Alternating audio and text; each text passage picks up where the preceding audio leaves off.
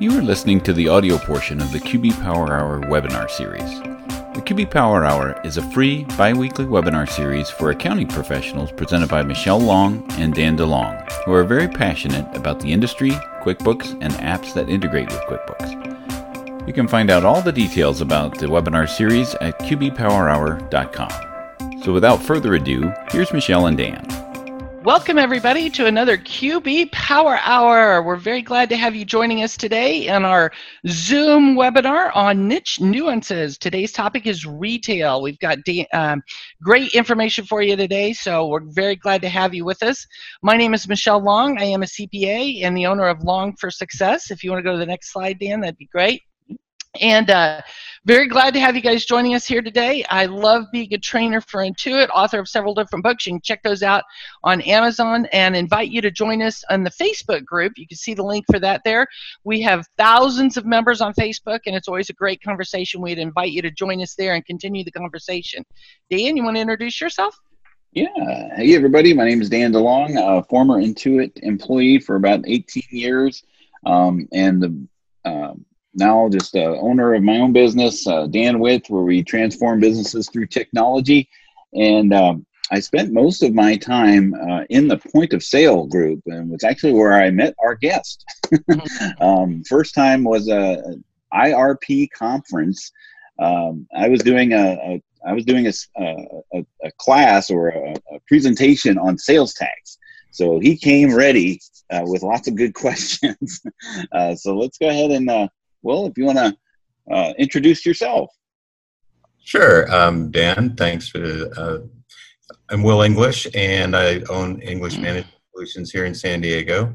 As you can see, kind of all the bona fides. We also did the V12 certification. So if you all have taken the V12 point of sale certification, my voice will sound familiar. We'll try not to drone on too much here. And I also have worked in the point of sale arena, hospitality, all of that for over 20 years, and looking forward to presenting today. Yeah, wonderful. So we're very, very glad to have you joining us today, William. I know I love seeing William when he's sitting in my classes or in the sessions that I'm teaching at one of the conferences or something, because I always can direct any retail or point of sale or inventory questions his way. So we're thrilled to have you joining us today. So today we're going to be talking about the niche nuances of retail, and the niche nuances is really a series that Michelle and I kind of came up with that, as we're seeing in conferences and the terminology and things that are coming around is saying that, for accountants to really be successful and to really know what it is that to best serve your clients, the best idea and the best way to do that is to choose a niche and really get involved in that niche, because then you can become that trusted advisor to your clients. There may be auxiliary services that you can offer to them, not just bookkeeping and accounting, but really a bit kind of business advisory services, and that then now keeps you in that area. So also coming up in May, we're gonna start having QBO Advanced feature series. So Intuit is actually going to start joining us, the first QB Power Hour webinar of the month, and we'll be talking about some of the newest features in QBO Advanced, and also the roadmap of where QBO Advanced is currently and where it's headed to. So please join us for that. What we do is we talk about the QuickBooks tips and what's new and troubleshooting. I come from the Intuit background, so I can tell you what QuickBooks can do, and then Michelle comes from the accounting background, and she can tell you what you should do. So kind of best of both worlds there. We'll also talk about marketing and pricing and building your practice. You see the link there for the PDF of the slides. You can go to our bit.ly link there and see all the handouts for not just this one, but all of the other QB Power Hours as well. The recordings now, since we have transitioned to Zoom, and this is our maiden voyage, so we're glad you're here and joining us, and I apologize for any technical hiccups that may have happened today. But we are actually simulcasting on YouTube as we speak. So if you can't join us with Zoom, you can subscribe to Michelle's YouTube channel, Along for Success, and you'll get notified when we go live, so that you can just join us there as well. But also they'll be there for all time as well. So we'll be able to, and that actually feeds into our website too. So this is part of what the transforming businesses through technology that I like to do, make things easy for people. And then also we have the podcast as well. So if you can't join us live or with video, you can join us through the podcast through your favorite podcasting. I can't say it. Services. So some upcoming events. Of course, we've got the QB Power Hour and the QBtrainingevents.com. Obviously, with the state of affairs of the current affairs of what we're doing, the in-person road shows are postponed or canceled or whatever you want to call them these days. Oh, we can't hear you, Michelle. I know you said something. I was going to say, yeah, hopefully they're just postponed until the fall. Let's all cross our fingers that we can get back on the road this fall. Yeah, and so since we did transition to Zoom, and I can see you can ask in the chat room there. There will be places for Q&A, and we're still trying to understand how we manage the webinar. Yeah, we did leave the last GoToWebinar series as far as an email reminder that we are switching to Zoom. So you should expect those emails to stop moving forward. So let's launch a poll, and then we'll switch things over to Will. And let's see here. So the first question here is, and it should pop up as a secondary, what version of QuickBooks are you using? Of course, we want to understand what, where you're at as far as who's joining us here today. If you use both QuickBooks Online only or QB Desktop or, something else, we're not Intuit only here. So Will, what got you into retail? Sure. As a niche. I mean, I know you and I were talking, and sometimes you'll start off the conversation as, why would you want to get into this? So I'm going to ask you, why would you want to get into this? The thing about retail is it can be 24/7. There are plenty of times where, they say the store closes at 7 and can we work after that? And I'm like, okay. Especially brutal are those on the East Coast, since I'm here on the West Coast. I actually worked in retail for a while. I was a department manager at Kmart, and I remember attending one of the Sleater groups, probably, I forget which year, and Doug's like, specialize, find something to specialize in and own that. And I'm like, oh, okay. At the same time, kind of a confluence of events, I was writing articles for the accountant's newsletter back then, and the gentleman was here in San Diego, and we got together, and I had just come across the first point of sale client, and I was telling him about that, and he said, oh, I think they're talking about starting a reseller program. Would you be interested? And I'm like, and what's amazing to me is it's one of those pivots in life where it's like a confluence of events came together, and suddenly I find myself selling retail. Wow. So it's funny how just life takes its turns, and then you find yourself into something that you ultimately enjoy. So and honestly, I do. I mean, that's the thing. I know Michelle is like, but I truly, my small retailers, and right now is just absolutely killing me, because I was talking to, I have one of my retailers who was able to order face masks from a wholesaler and offered some to me. So how kind was that? And she said, I don't think I'm going to reopen. I don't know that I can make it. She's here.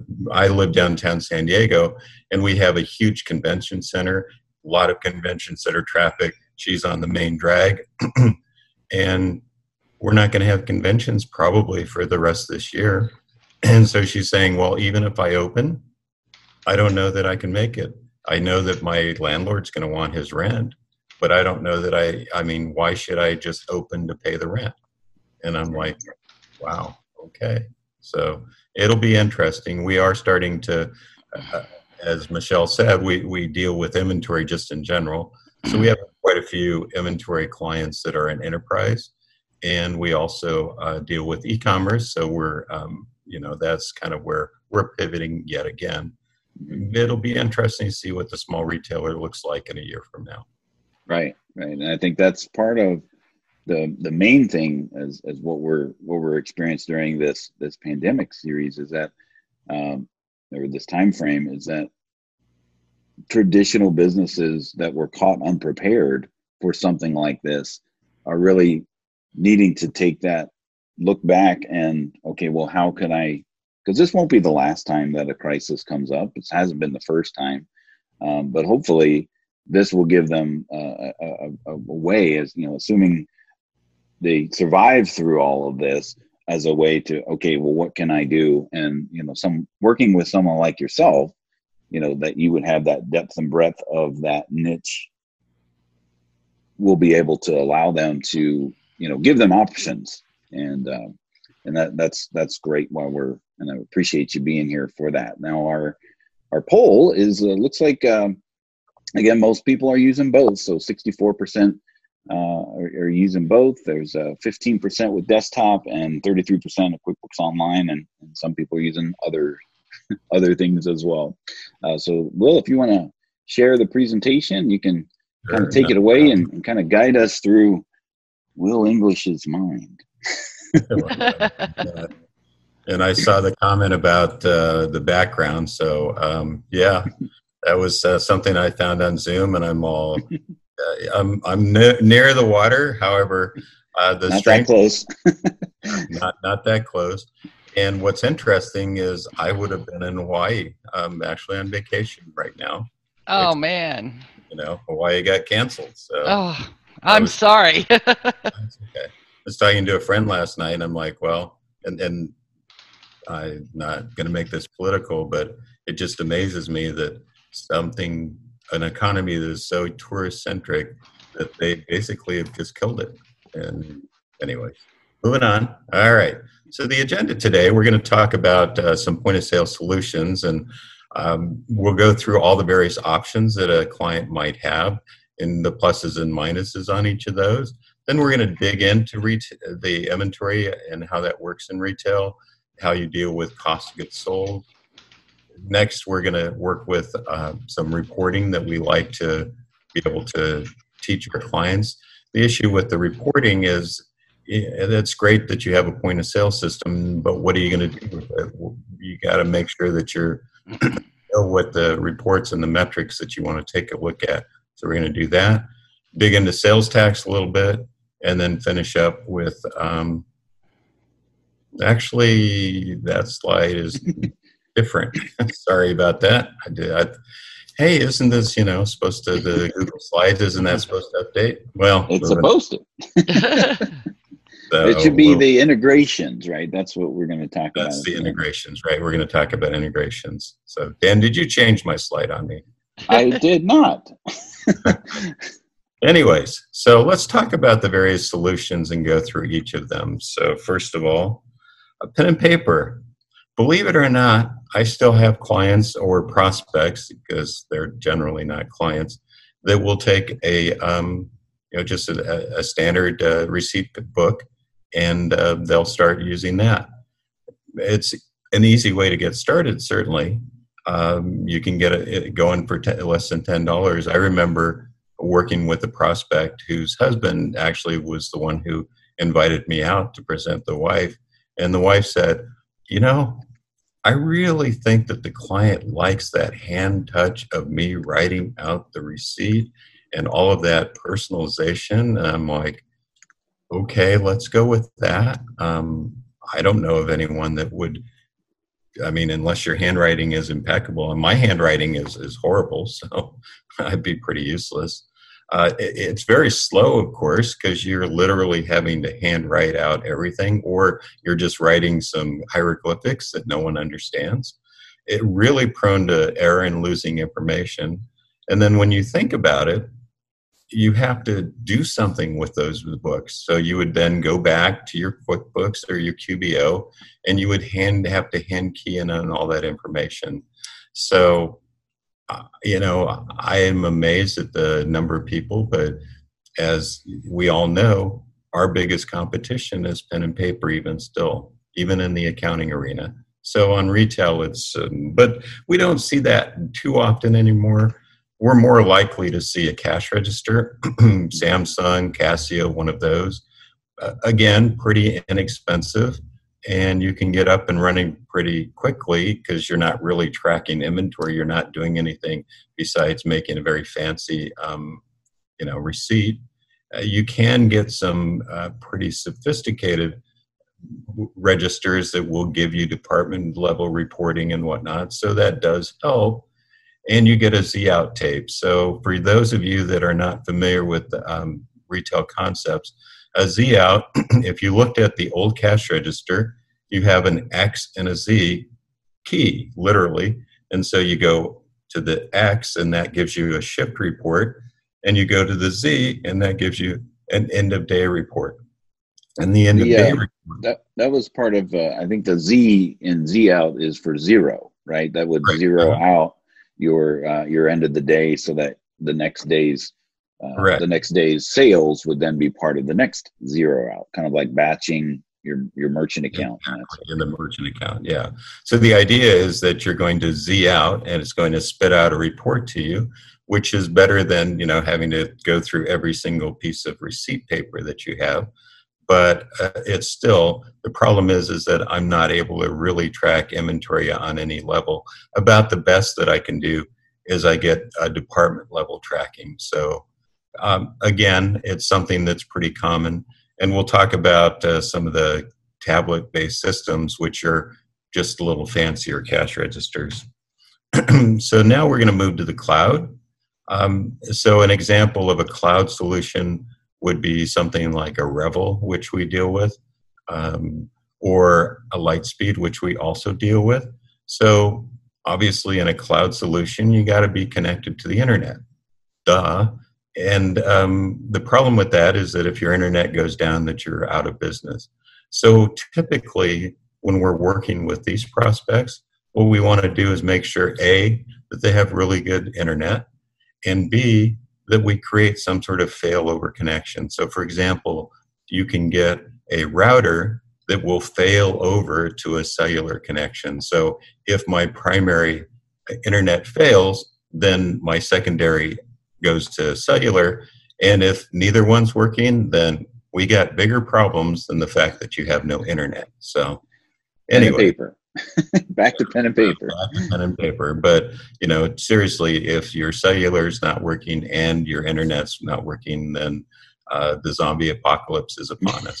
So, the nice thing about these is that it are device independent. So with Lightspeed, it's basically a browser-based application. You open up your whatever browser of choice, and you can go ahead and take sales.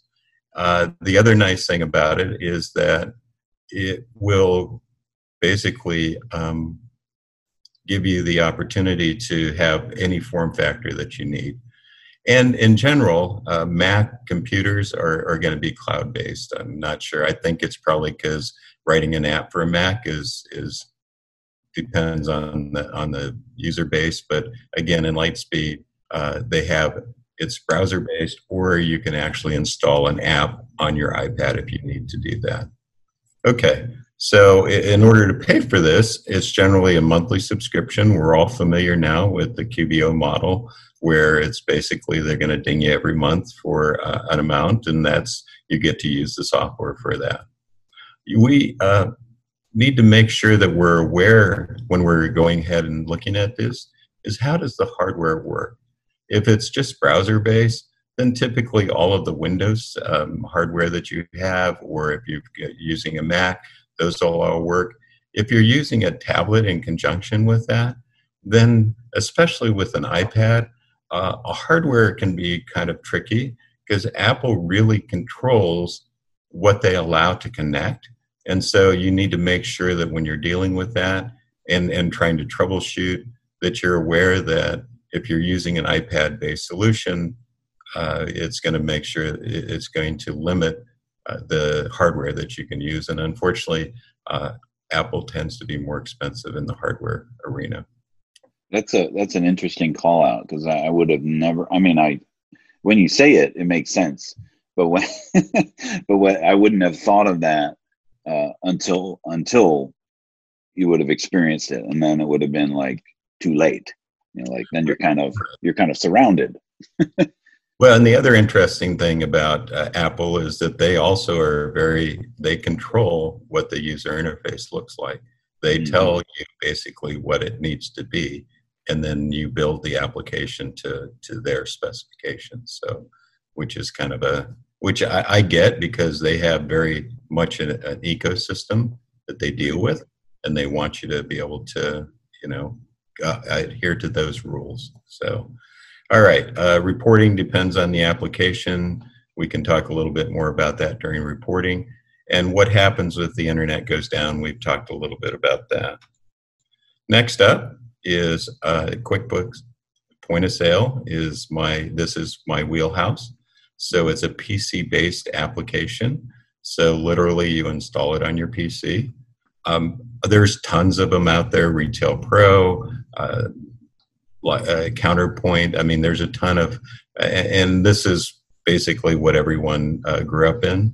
And even to a certain extent, the larger retailers, I mean, they're using things that are, PC-based, right? Even if you're at a Target or whatever, you're looking at a PC, basically, cash register. So the hardware, as I noted here, can be less expensive than a Mac because you're pretty much using standard off-the-shelf stuff. Star, Citizen, all of those are printers that are Epson. Everyone makes printers that work with that. You also have a wider variety of POS hardware to choose from. And for the most part, it's pretty compatible. If you go, oftentimes we'll be switching people off of one point of sale system into QuickBooks Point of Sale. And a lot of times we can reuse a lot of the hardware that they already have. Pretty much the only thing that we can't would be whatever payment devices that they're using. So pricing varies with the product selected. You need to consider, in a lot of cases, some of the higher end systems, Counterpoint, for example, which is by NCR, they require that you pay, I believe it's 11% or 12% annual fee on top of your purchase price. So you're going to purchase the software and then you pay for the annual maintenance. The nice thing about that is that you do get upgrades included in that. So you it builds against your obsolescence, as opposed to when you're looking at QuickBooks Point of Sale. If there's a new version that comes out and you need it, then basically you're going to be forced to, or you'll purchase the software yet again. So you need to consider, are there any annual costs with that? In the case of QuickBooks Point of Sale, there's not really any annual cost beyond the initial purchase of the software. So that's kind of cool. Okay. So with a tablet solution, these would be the Squares and the Clovers of the world. It's generally a hybrid solution. What I mean by that is that you're looking at a tablet, you're looking at an iPad or an Android device. I'm sure, Square is pretty ubiquitous now. So, if you haven't seen a Square register, it's like you must be in outer Mongolia. So anyways, so you have the tablet itself, and then you're going to log into a console in the back end to do your management. So that's very cool, because one of the issues in a PC-based environment is that you got to be literally in front of it in order to run reports and whatnot. Now, of course, with technology, we can do go to my PC, log me in, something like that, to log into the system. But you're taking over the PC if you're going to be doing the reporting and whatnot. So in the case of a tablet, you have the ability to have your front end taking sales and doing everything that they need to be doing, and you can be logged into the back and you can be actually looking at sales in real time. You can be updating menus, adding products and whatnot. So again, in the case of the cloud, because of that, does it provide offline ticket processing? Oh, going back to PC-based, typically when you go offline, you don't have internet. That's fine, the application will work, but in the most cases, your credit card processing will not work.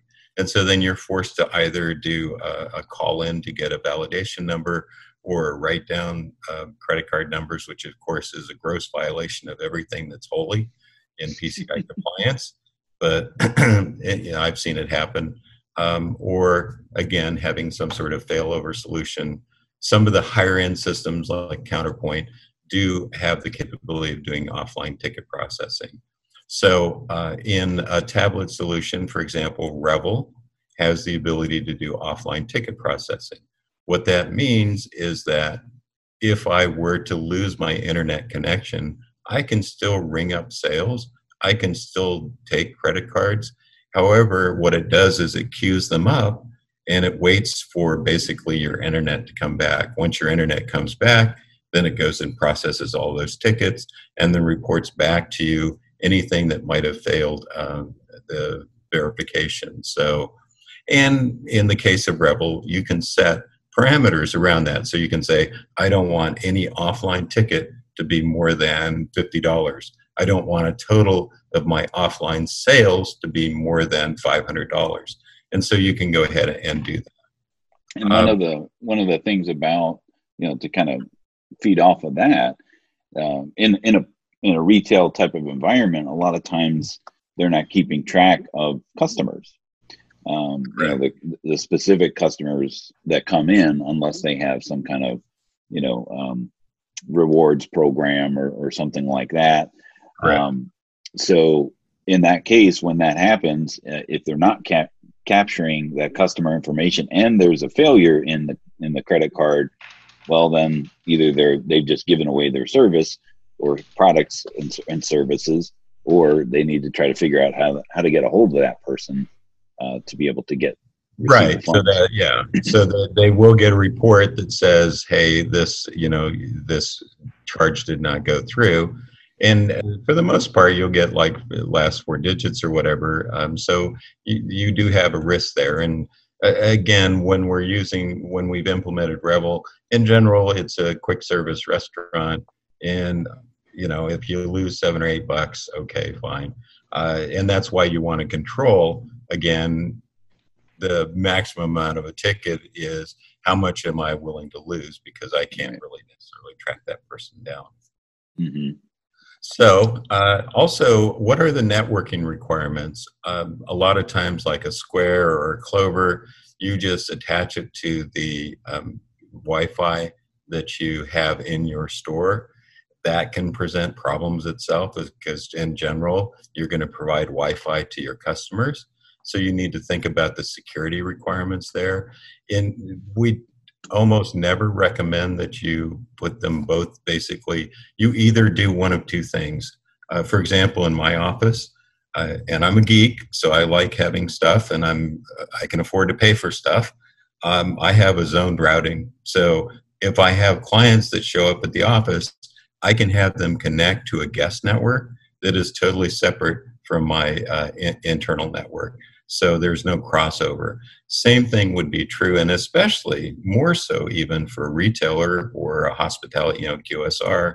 You want to make sure that whatever network that you're connecting all of your devices to is nothing that your customers can get to. So there's some considerations that have to be taken there. In the case of Revel, they actually set up an internal hidden network inside of your network. Or again, what we would do is we would recommend getting a zoned router where you can have your public and then you can have your private, and never the twain shall meet. So, it's really important. Security, especially nowadays, is critical.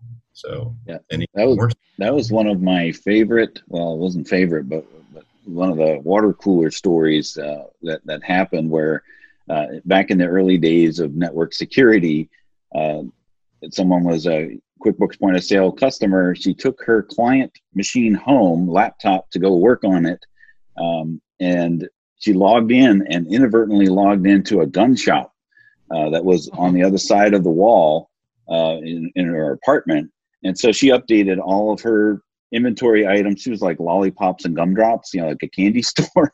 Yeah. And she's updating all of her items in a gun shop's point of sale. And of course, then she realized we realized what happened, and we were just waiting for that call from the gun shop saying, "What's up with your buggy software? Now I have all these right. these other items in my list."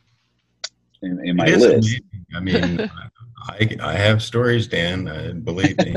So, right. The biggest part of this is, unfortunately, they don't think about it, and so, and that brings up another interesting point. Although I don't have a slide for that, is ideally we want to get up in front of it, and we want to be able to get in there and be the trusted advisor and be able to recommend the best solution based on their specific needs, as opposed to just taking whatever it is that they have.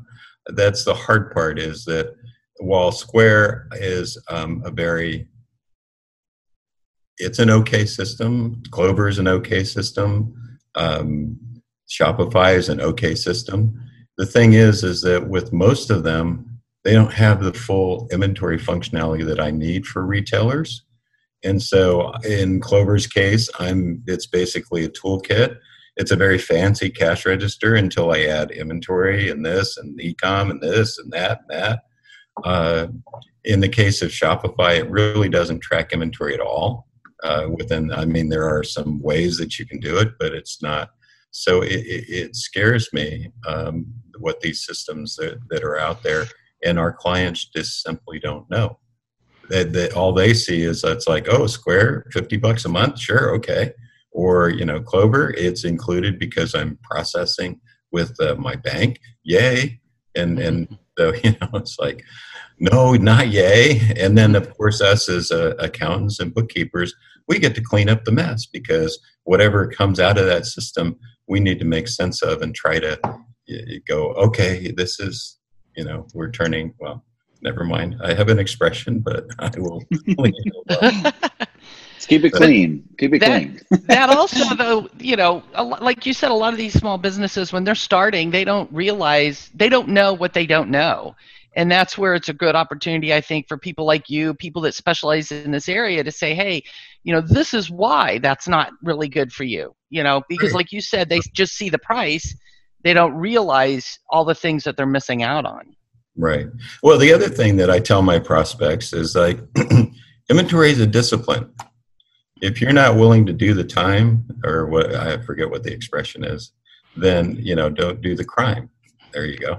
Yeah. My brain is, I'm still, the coffee's still kicking in. It's early. It does take a commitment with inventory. You have to be committed to recording every purchase. They're good about recording their sales. I think sometimes it's the purchases where, right. They aren't as good. But you're right. They have to be committed to tracking inventory.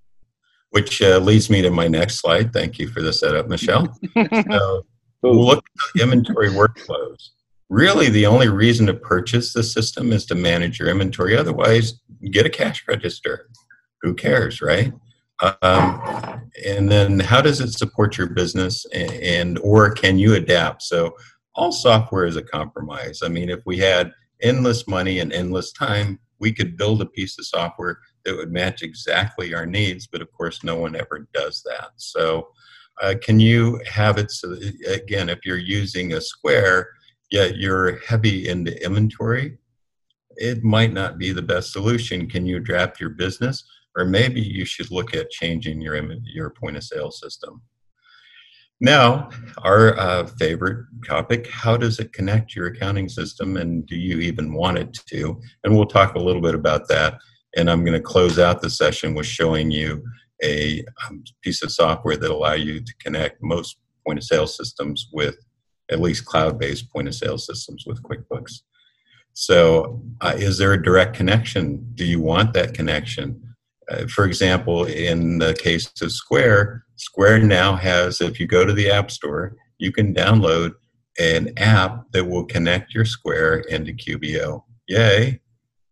Except that it really, it is only best for very small, low volume retailers, because what it does is it basically creates every single sales receipt from Square inside your QBO. And if you're doing hundreds of sales receipts today, I don't know about you guys, but I will kill QBO with that sort of volume. I had a client where it was Revel, but for whatever reason, they wanted to connect in a detailed fashion. And over time, we couldn't run reports. Certain reports simply wouldn't run. So we need to be careful of that. So we need to figure out how best that we can connect the system if we're going to do a direct connection. At a minimum, we should be able to get a Z out, right? A cash register will even do that, although you'd be surprised at the number of point of sale systems that you have to pull 2 or 3 reports to actually get a Z out report. We also want to know what we sold, makes sense, and margin reports would be ideal. Purchase, we need to know what we bought and what we owe for it, and then what our overall inventory is for a lot of purposes, for tax purposes and whatnot. So, all right, poll number 2. On to the poll. Okay, how many of your clients integrate their point of sale system with QuickBooks? This could be another point of sale system. It could be desktop, online. Just what do you find? What do you find currently? Now, William, I wanted to talk a little bit about the QuickBooks point of sale journey line, because there was a point where it's all desktop, and then you mentioned several times Revel came into the picture. So yeah.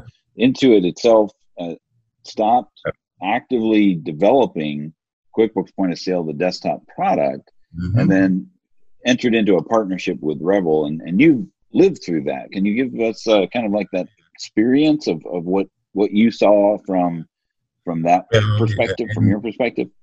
I was fortunate, or I guess maybe not so fortunate, to be a guinea pig after they first announced the partnership. I was sent to San Francisco, which is where Revel was headquartered at the time, and we were first group to be trained on it.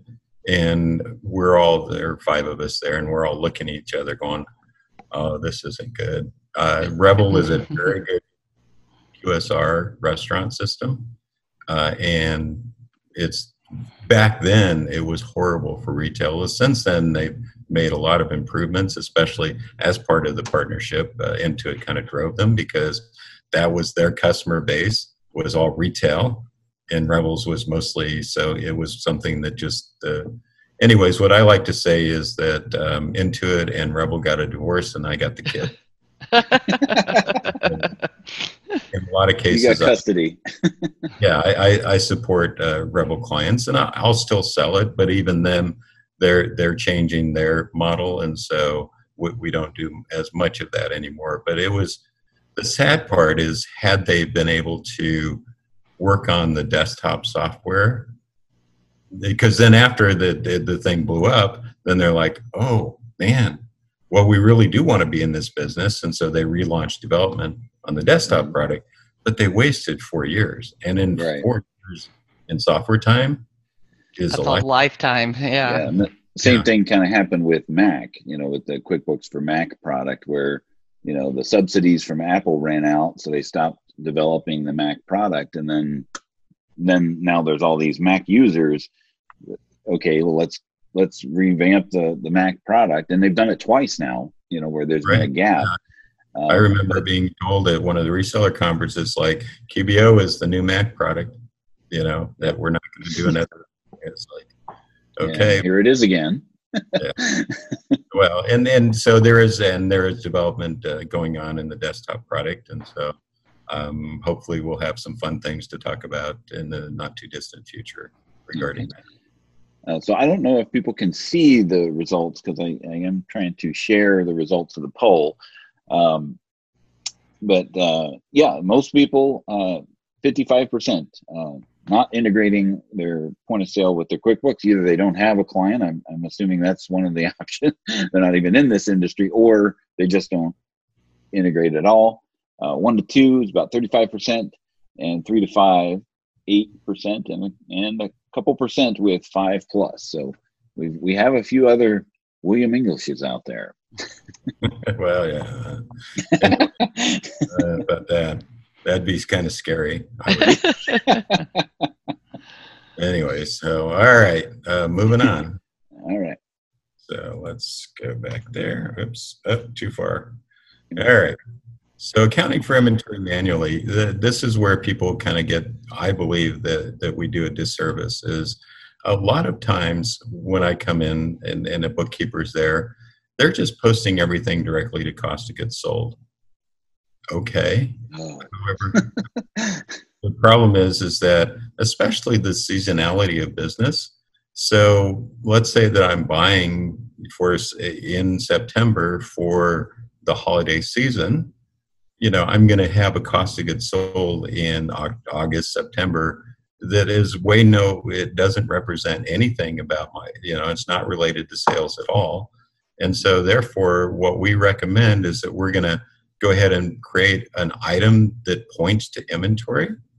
And then you're going to go ahead and use however you're going to put into that item. So what that does is it increases the value of the inventory. So I have a bill, I'm receiving that in, I've received in $1,000 worth of inventory, I'm now increasing the value of my inventory, and then I go through the normal process to pay or whatnot.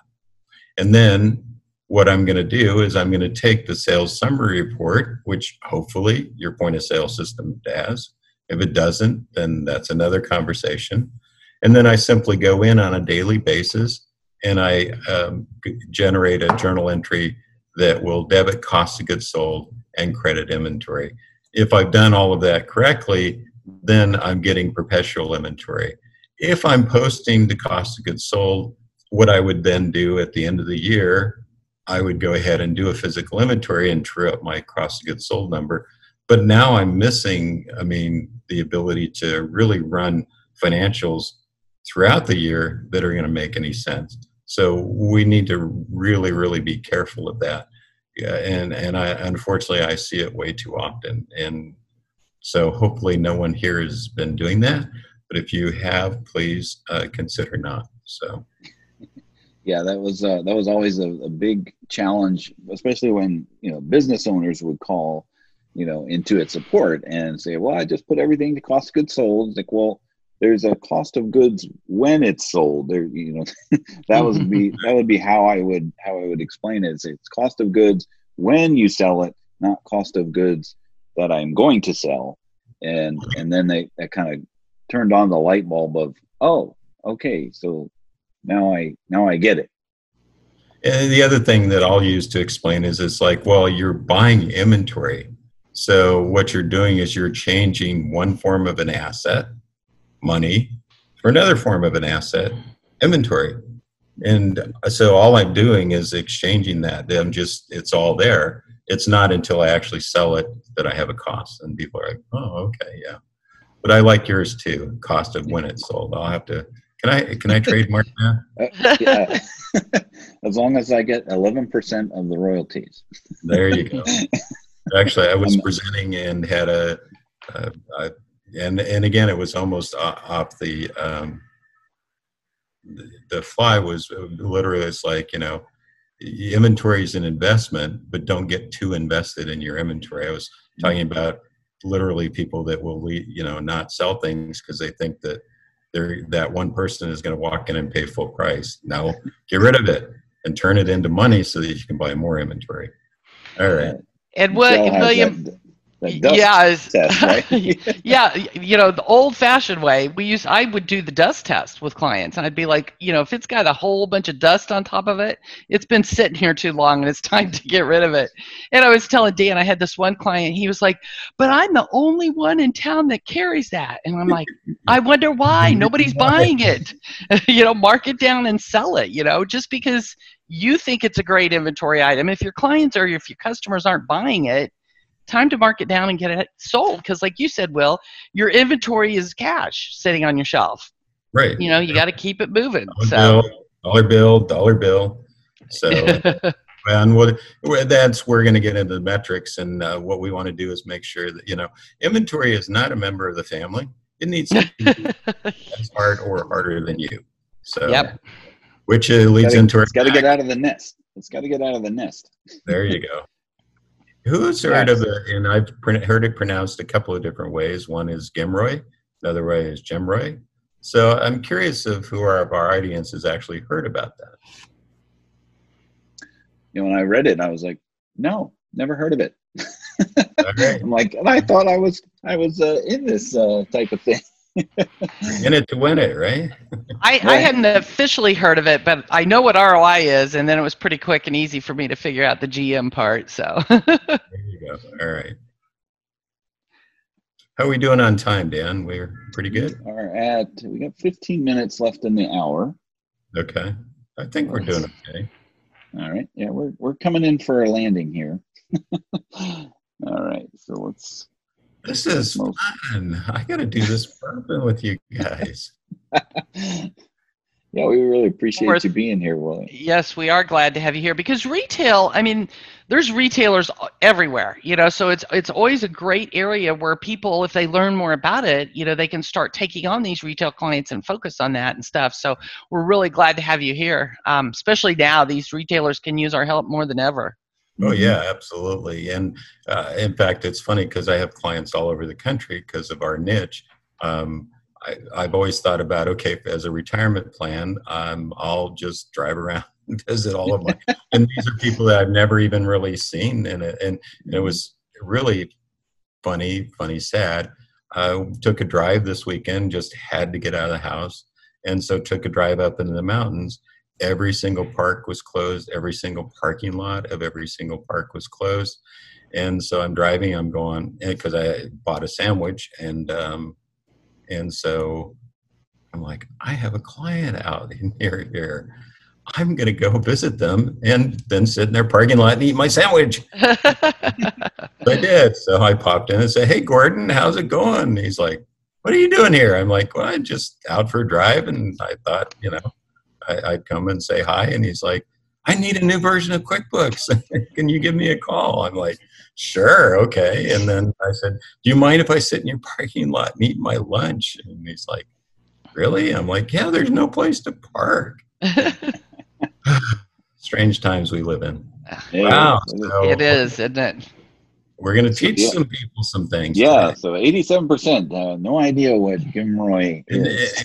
And I ran across this term probably 7 or 8 years ago, and because I didn't know as accountants, but it's a very, you know, so there are certain, in fact, we'll go to the next slide, get rid of the results, is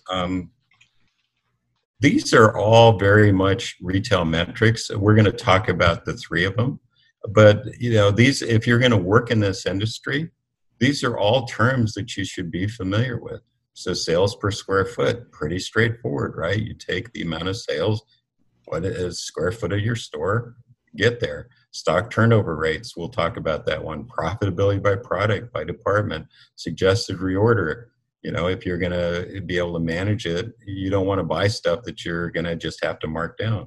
What are trends? What are replenishment? What's your average customer spend? Does your point of sale system give you this information? If it doesn't, then maybe you should look at, you know, not. Itemized cost and profit per item. Store, if you have multiple locations, you want to be able to compare those. Cost of what your inventory is on hand. And also at retail, you want to know what the value of it is at retail. Sales by hour or day. Those are all, you know, really important things. And as I said, Gimroy. So stock turn rate is pretty straightforward. It's how quickly do your items move. Inventory turns is another way. QuickBooks Point of Sale actually has this report built into. It's under inventory, and then you can go ahead and look at it.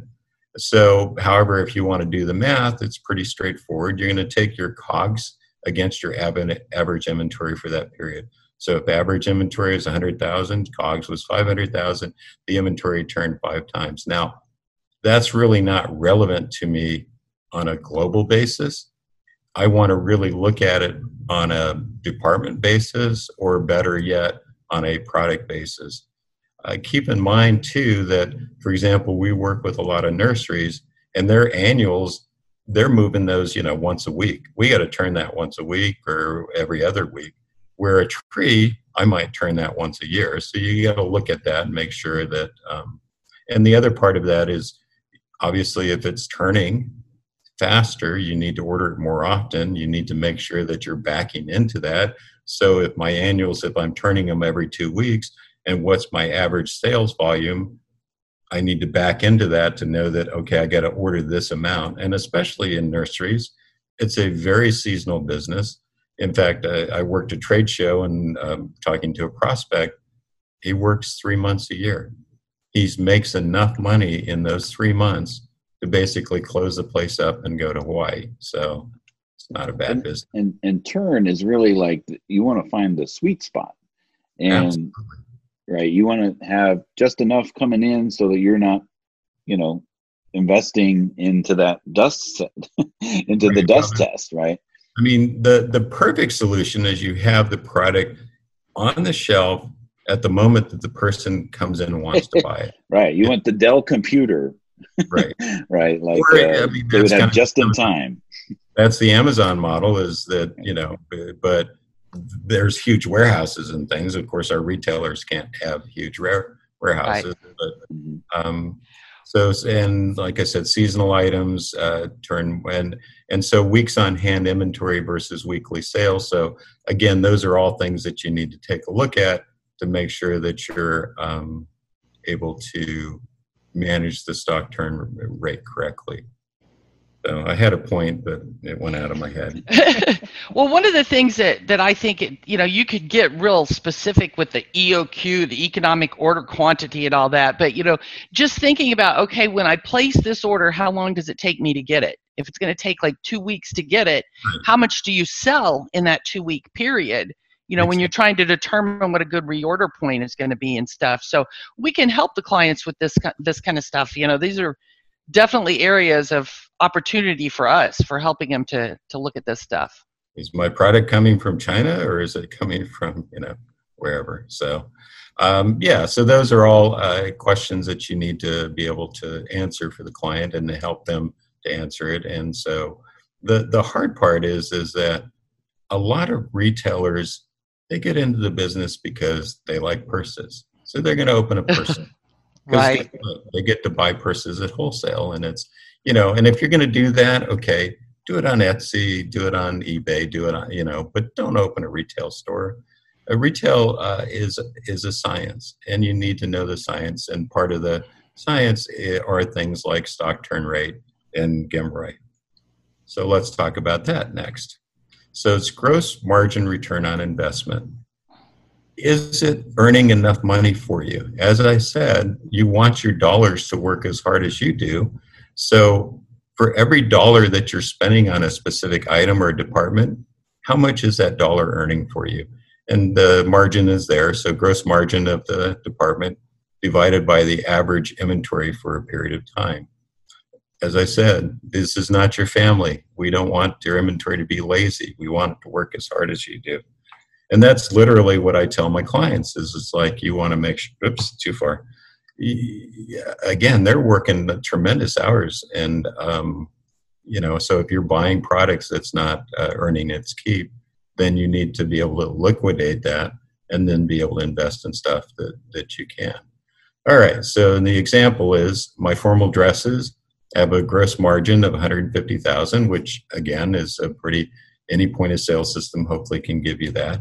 My average inventory cost is $95, so you can see that my GMROI is 1.58, meaning that 58 cents, basically I earned $1.58 for every dollar. Casual department, on the other hand, I earned $1.87, so casual department's a better investment. However, there are reasons why you might want to keep something if you're known for in your community for your selection of formal dresses. There are reasons why you might want to keep things that are maybe make less money for you, or again, in the grocery business, they, certain things they make nothing on, or they'll make, they'll lose money. However, guess what? That bag of Cheetos, they're making a tremendous amount. So overall, they're able to get their 5-6% margin, but it's the proper mix. So there are reasons why you might want to have something that doesn't earn as much for you as you would want, but it's just knowing the math and being able to do that for you. So you can Google it for your particular industry, and also notice that the higher the turns, the two are related. So if you're turning your inventory faster, means that your money's working harder and everything. And I'm running out of time here, so let's go much quicker. Oh yeah, let's just gloss over sales tax now. Yes, unfortunately. But okay, so daily sales receipt, which is if you're not connecting, what you should be doing. Are you multiple taxes involved? For online, we actually recommend turning sales tax off and making it just an item, a service item. I have a whole nother presentation on how to do that. If people are interested, they can email me and I can get that to them. So tax considerations, a lot of our clients are taking stuff, they take their dresses, they take whatever from the store. How are you going to handle that? What we do is we actually make it a part of the sale. We put it in the cost. The department has said that's acceptable as opposed to having to pay use tax on it. And then shipping is a destination based. Is the customer in the store? I don't care. We have a lot of clients that, where there are people coming in from Arizona and they're going, well, ship it to me in Arizona. And it's like, well, you still got to collect the sales tax, unfortunately. It's only if you're not physically in the location. So integrating, should you? Manual entry. So daily sales receipt, we talked a couple of ways of doing that, again, beyond the topic of this discussion. Journal entries, I would not recommend. I would recommend doing daily sales receipt. There are also some third-party tools out there. So if you're able to get some sort of a report out of your system, then A2X is good for, I think it's Amazon, and Transaction Pro Importer. Our friend is good for pretty much everything else. And let me go ahead and demo so Shogo is a product that, can you all see that? Mm-hmm. Yep. All right. So Shogo is a product that actually allows you to integrate a lot of different point of sale systems. They focus primarily on the hospitality industry, as you can see, but they do have Shopify, they have ShopKeep, they have NCR Silver, Square, and Lightspeed. So I'm going to go ahead and jump in. Lightspeed actually has a branded version to them of Shogo called Lightspeed Accounting. And so the cool thing about Lightspeed Accounting or Shogo is that you have the ability to throw some forecasts in here as well. Log me out, of course. So log me in, Scotty. So you can go in and you can set certain parameters and whatnot, and then you can actually get emailed a report that says how close are you to all of your, to what your plan is. But I want to focus more here on the accounting side of things. Is literally what you do is you log in. You can see I'm connected to a QBO file here, and I can map all of the various accounts. And hello, once a day, what happens is it automatically posts all of the information, in this case from Lightspeed, into my point of sale system. So no daily sales receipt, no nothing. It just automatically happens. For those people that have an e-commerce solution, then we recommend WebGility. WebGility does a nice job of connecting multiple channels into point of sale, into QBO, into enterprise or whatnot. So with that, and I'm sorry I kind of rushed through that pretty quickly. But this solution is kind of sits between their point of sale and the ultimate destination. Right. Either WebGility or Shogo is a connector. So it's basically taking information that you've got and connecting it to something else. I know like Zapier is a big one now in the QBO world. So this is a industry specific Zapier, if you would. So gotcha. Okay. There was a question here about a company sells only through Shopify, does not use any app to connect, and just asking for what's the best way to record inventory COGS in 2019. Would it just be a summary transaction, or would you put something like this between it to then make it happen? The hard thing about Shopify, and this is changing, we're actually a Shopify reseller, is that they don't really have costs in there. I mean, you can sort of, now they do, so you can put in your cost, but there's not a receiving process really that's in the system. You do a transfer of inventory in, so it's pretty kludgy. But yeah, I would connect it via Shogo, or I would do a daily sales receipt, and then I would take my journal entry for my COGS like I talked about in the other slide. Is that what you're finding in these quick, easy answers like Square or Shopify, you know, that are easy to get up and running? It's just they don't have the metrics of the cost inventory piece of that to really keep track of that. When I first ran across Shopify, I was shocked that they don't have a receiving process. There's not really and even now they call it a transfer in, so you can transfer in it. And again, now I haven't looked at it in a few months, so if it's changed, forgive me. But they don't have a receiving process. You have a receiving process in almost any accounting inventory management system. So how can you not receive inventory into your system? You know, you transfer in, okay, I've done this at this cost. It populates the field, but then what happens to connect that to QuickBooks? There's really nothing. If I have a receiving process, then, for example, in Lightspeed, actually have a receiver, I can go ahead and that creates a bill or creates a PO inside a QBO, and I'm off to the races. I was stunned to find that out. Same with Square and you know, so part of that is that they pretty much, Shopify started as a wet e-commerce, and then they added the POS. And again, with e-commerce, you need to know what your costs are, I would think, but that's where it came out of. Square came out of a way of taking credit cards, and you know, so that's really, and they built on top of it, but it wasn't conceived as a full management system, inventory management. Gotcha. All right, the last poll, because we're over time now. Yeah, we'll run a little extra here today because you're giving us lots of good nuggets and information. Maybe we should have you come back just to do an hour on integration. So, do you have customers selling in multiple locations or channels? And what we mean by that is, do they sell online? Do they sell on Amazon fulfillment? Do they sell Etsy stores, and you know, multiple channels or locations? Yeah, I mean the integration piece, I think, is probably the biggest challenge. And then there's always that it works with QuickBooks. Like they'll put it on their website and say it works with QuickBooks. Are they talking about QuickBooks Desktop? Or are they talking about online? How does it integrate? So that's where you really need to dive in. Yeah, exporting out an IIF file. Exactly.